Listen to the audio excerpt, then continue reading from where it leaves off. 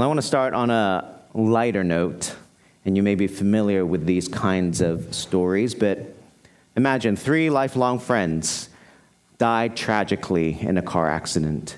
And so they come before St. Peter at the pearly gates of heaven. And the first friend steps up to St. Peter, and St. Peter says, "Welcome. Here is your reward." And immediately handcuffs this first friend to an extremely unattractive woman. And he goes off with his reward into heaven. The second friend steps up, and essentially the same thing happens. St. Peter says, "Welcome, here is your reward." He handcuffs him to an extremely unattractive woman, and off he goes. But they stick around, trying to see what happens with their third friend. The third friend steps up, and again St. Peter says, "Welcome, here is your reward." And he handcuffs an extremely attractive woman to the third friend.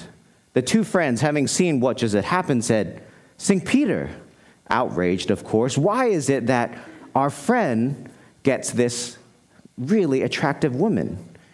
And St. Peter says to them, "Well, the both of you both killed a bird with a stone when you were 5, and so therefore this is your reward." And they said, "Well, we know that our friend here has done far worse things than this. Surely he should have a similar reward." And St. Peter says, "Well, this beautiful woman here also killed a bird with a stone when she was 5. Whether you found that funny or not, maybe what is even funnier is that I found this joke on DesperatePreachers.com. If you found this offensive, perhaps what should be even more offensive, that these are very common jokes, maybe not so popular now, but were very common for a long time. And what is even more offensive about these jokes is that it's a complete misrepresentation of the gospel. These kinds of jokes teach, intentionally or not, that the system of religion of following Christ is we have to do good, we appear before the judge, who apparently is St. Peter, and we have to prove that we can enter heaven based on the good that we have done, and perhaps if we were bad enough, then we would not be able to enter. It's obviously not the gospel, or maybe you don't know that's not the gospel. That is not the gospel. In today's passage, we're going to see again and again that the access we have to God is something that is quite beautiful, and we're going to hear this truth said again and again, that by God's grace, you have access to the King. By God's grace, you have access to the King. If you'd like to take notes, I want you to write down these 3 points that we're going to go through that reveal, again, this truth of by God's grace, you have access to the King. We're going to look at a mystery revealed in Jesus. Secondly, we'll see a grace given in Jesus. And lastly, a boldness in Jesus. So we didn't read through all the verses. Anna read through verses 7 through 12, but this section in Ephesians is really verse 1 through 12. And I just picked this passage out of the lectionary for Epiphany Sunday. And I think it's really a great way to start our new year, remembering the access we have to God. So let's consider first this mystery of God that is described in this passage. It really is the theme word of this section, verses 1 through 12. Now, it's important because when we hear the word mystery, we think a certain thing, but the mystery, when Paul uses in this sense, is not something that is unknown or unknowable. When Paul uses the word mystery here, he's talking about a significant truth that is to be revealed. A significant truth that is to be revealed. So in the context of this text, he is saying, at one time, the mystery of God was not clearly known, but when Christ came, his plan of redemption, his plan of salvation was made clearly known. This significant truth was revealed for all to know, that God was planning to redeem all of humanity, and that even, maybe more shockingly to us, that this plan of redemption was something that would be a spectacle for the angels to watch. That it was a cosmic spectacle, that the importance of what was being done was something that all angels watched, and that the manifold mysteries of God and wisdom would be revealed.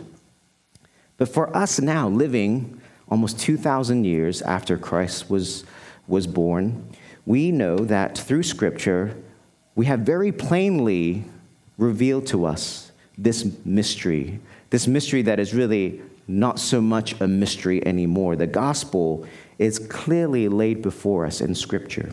And even if we think of this, this mystery is not so much now, what is the mystery, but more for the church, who will go share this mystery to the world. As of October 2019, the Bible has been translated in its entirety into 698 languages, and the New Testament alone has been translated into 1,548 languages.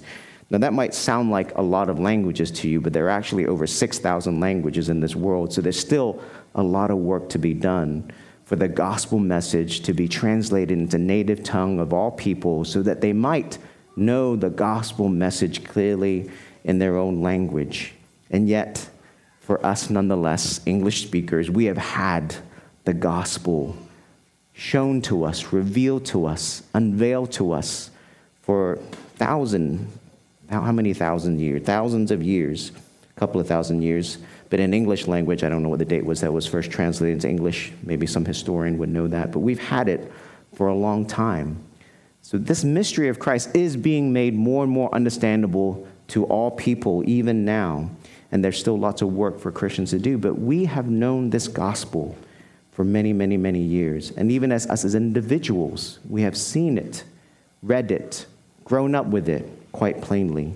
And Paul gets even more specific about this mystery. In verse 6, he says, "This mystery is that the Gentiles are fellow heirs, members of the same body, and partakers of the promise in Christ Jesus through the gospel." I'm not sure everyone's ethnicity, but most of us here are Gentiles. We, Gentiles, have been clearly and blatantly invited to the party into being restored into relationship with God, included in the number of the people of God, considered Israel through Christ Jesus. And the plan of God's redemption was always meant to include Gentiles, to include non-Jews. Israel, the nation, was always meant to be a light to the nations around them and to point them to the one true living God.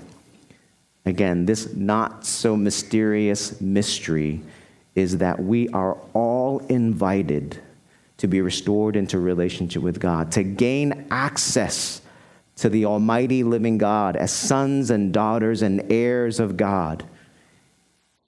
And this is a promise that we have forever and ever with God through faith in Jesus. And so we see that Jesus' birth, his life, his ministry, his death, his resurrection, all point to this mystery that has been revealed already. And this mystery tells you, Gentile, and if there's Jews here as well, then you, Jew as well, that by grace you have access to the King.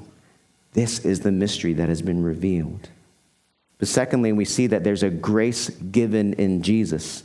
The second key word in this section, in this passage, is grace. This mystery revealed in the gospel of Jesus Christ is through grace alone, through the grace of God in Jesus. Everything is grace for us as Christians. Verse 2, Paul says that he has been given, quote unquote, a stewardship of God's grace. And there's a double meaning in this. Verse 8 says Paul considers himself the least of all saints, the least of all of God's people.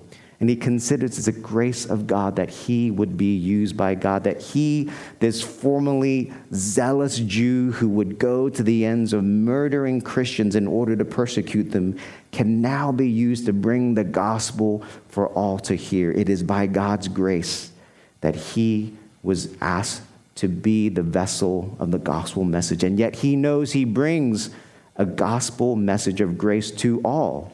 That just like him, none of us can earn this restoration with God through our goodness, through our works. And that Scripture teaches us that for all of us, sin, no matter how much or how little, separates us from relationship with God. We don't have to be murderers to need the grace of God. We all need the grace of God, the forgiveness of God, the restoration of God.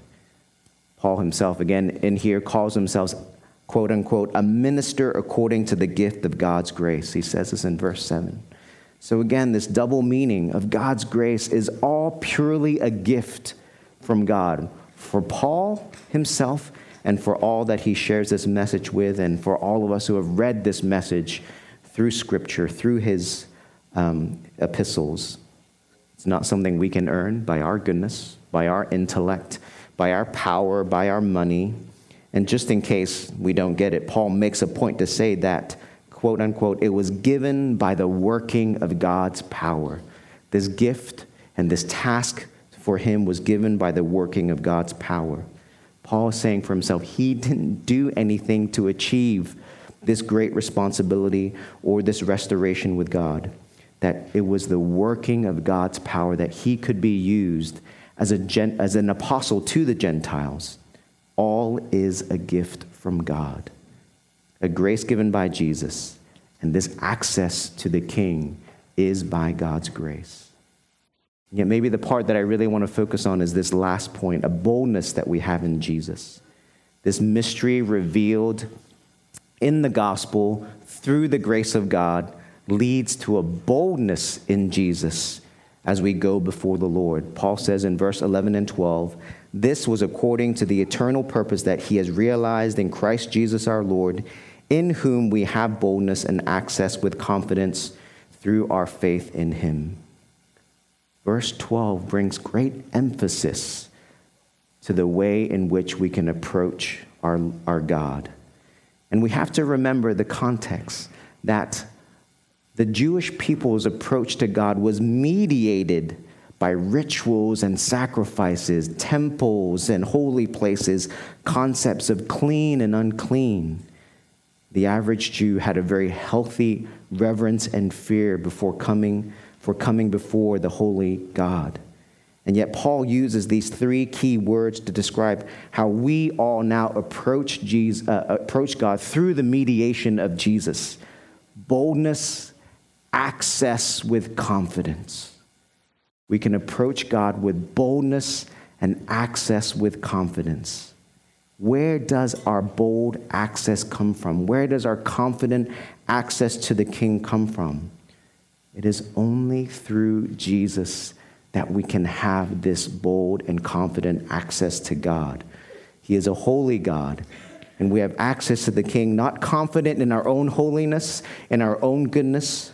We have access to the King because we are confident in Christ's goodness, in Christ's righteousness. We know that we have Christ's righteousness counted as our righteousness. And in theology, we talk about this idea of double imputation. On the cross, our sins were counted as Christ's, and he paid the penalty for our sins on the cross. And yet, by faith in him, Christ's righteousness is counted as ours, so that in God's eyes, we are covered with the righteousness of Christ. The blood of Christ washes us clean, and then the righteousness of Christ covers over us, so that again, no matter what, if we have faith in God, God sees us with Christ's righteousness clothed around us. We are bold not because we are good. We are bold because Christ is good. And so it is by God's grace that you have access to the King. So the question is, what will you do with it in 2020? What will you do with this bold access? I think for all of us, without a deepening grasp of the gospel, we will tend towards one of two things: either fear of accessing God or accessing God without appreciation, thinking it is nothing to come before the holy God. There's kind of three situations that I feel like I come across again and again in just being a pastor, dealing with people wrestling with their faith in God. One, that in our doubt, we don't believe that our sins truly have been dealt with, have been forgiven by God on the cross through Jesus.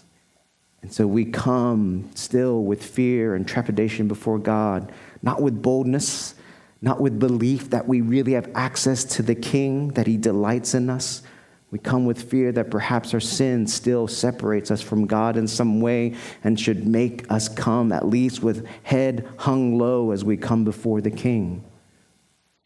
Or perhaps in a different sense, I've seen again and again that this illegitimate sense of shame that we have, that we're not good enough, leads us to think that we cannot be loved and we cannot be accepted by God. A sense of good enough that doesn't have to do so much with our moral shortcomings as it does not understanding the dignity in which God has made us, the power of his redemptive work in us, this sense of shame of not being good enough that keeps us from grasping this bold access we have to the King. Now, our doubt and shame don't necessarily mean we don't approach God or don't relate to God. Our doubt and shame can just lead to a very boring, lifeless, dutiful relationship with God. Not wanting ever to shake up the way we relate to God because being able to control the way we relate to God makes us feel a little bit more comfortable at least. But hear the promise of God that Paul preaches to us. By God's grace, you have access to the King. You can come before the King with confidence, with boldness, because you're covered by the blood of Christ. Don't let your doubts or your shame keep you from accessing God with that boldness and that confidence. There is a flip side. Sometimes in our pride or our denial of our own sin, we can think God is largely happy with us the way we are, not being willing to evaluate the ways in which we have fallen short of God's goodness. And we can make light then of coming before a holy God. But whether we make God more severe than he is or more lenient than he is, what we end up doing is we end up relating to God not according to his revelation about himself, but according to how we think he should be or how we think he is. We project onto him who we think he is, rather than submitting to him who he says he is. And who he says he is yes, he is holy. Yes, he is just. And at the very same time, he is far more loving than we can ever imagine. And because of the work of Jesus Christ, we have access to the King. And we can come with boldness and confidence to him as children who are delighted in and loved.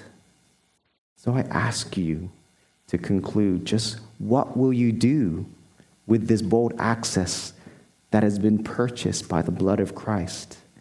Don't waste your access because of your doubts. Don't fret over your access because of your shame. Don't make light of your access because of your pride. Make the most of your access to God by God's grace in this new year.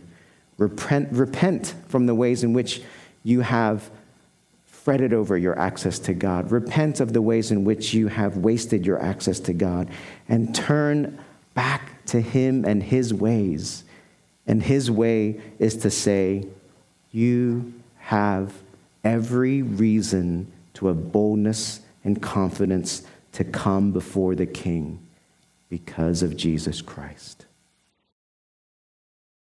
You are his beloved. You are his children. I don't know if this is theologically correct. I was thinking about not saying it, but I'm going to say it. And someone can correct me theologically.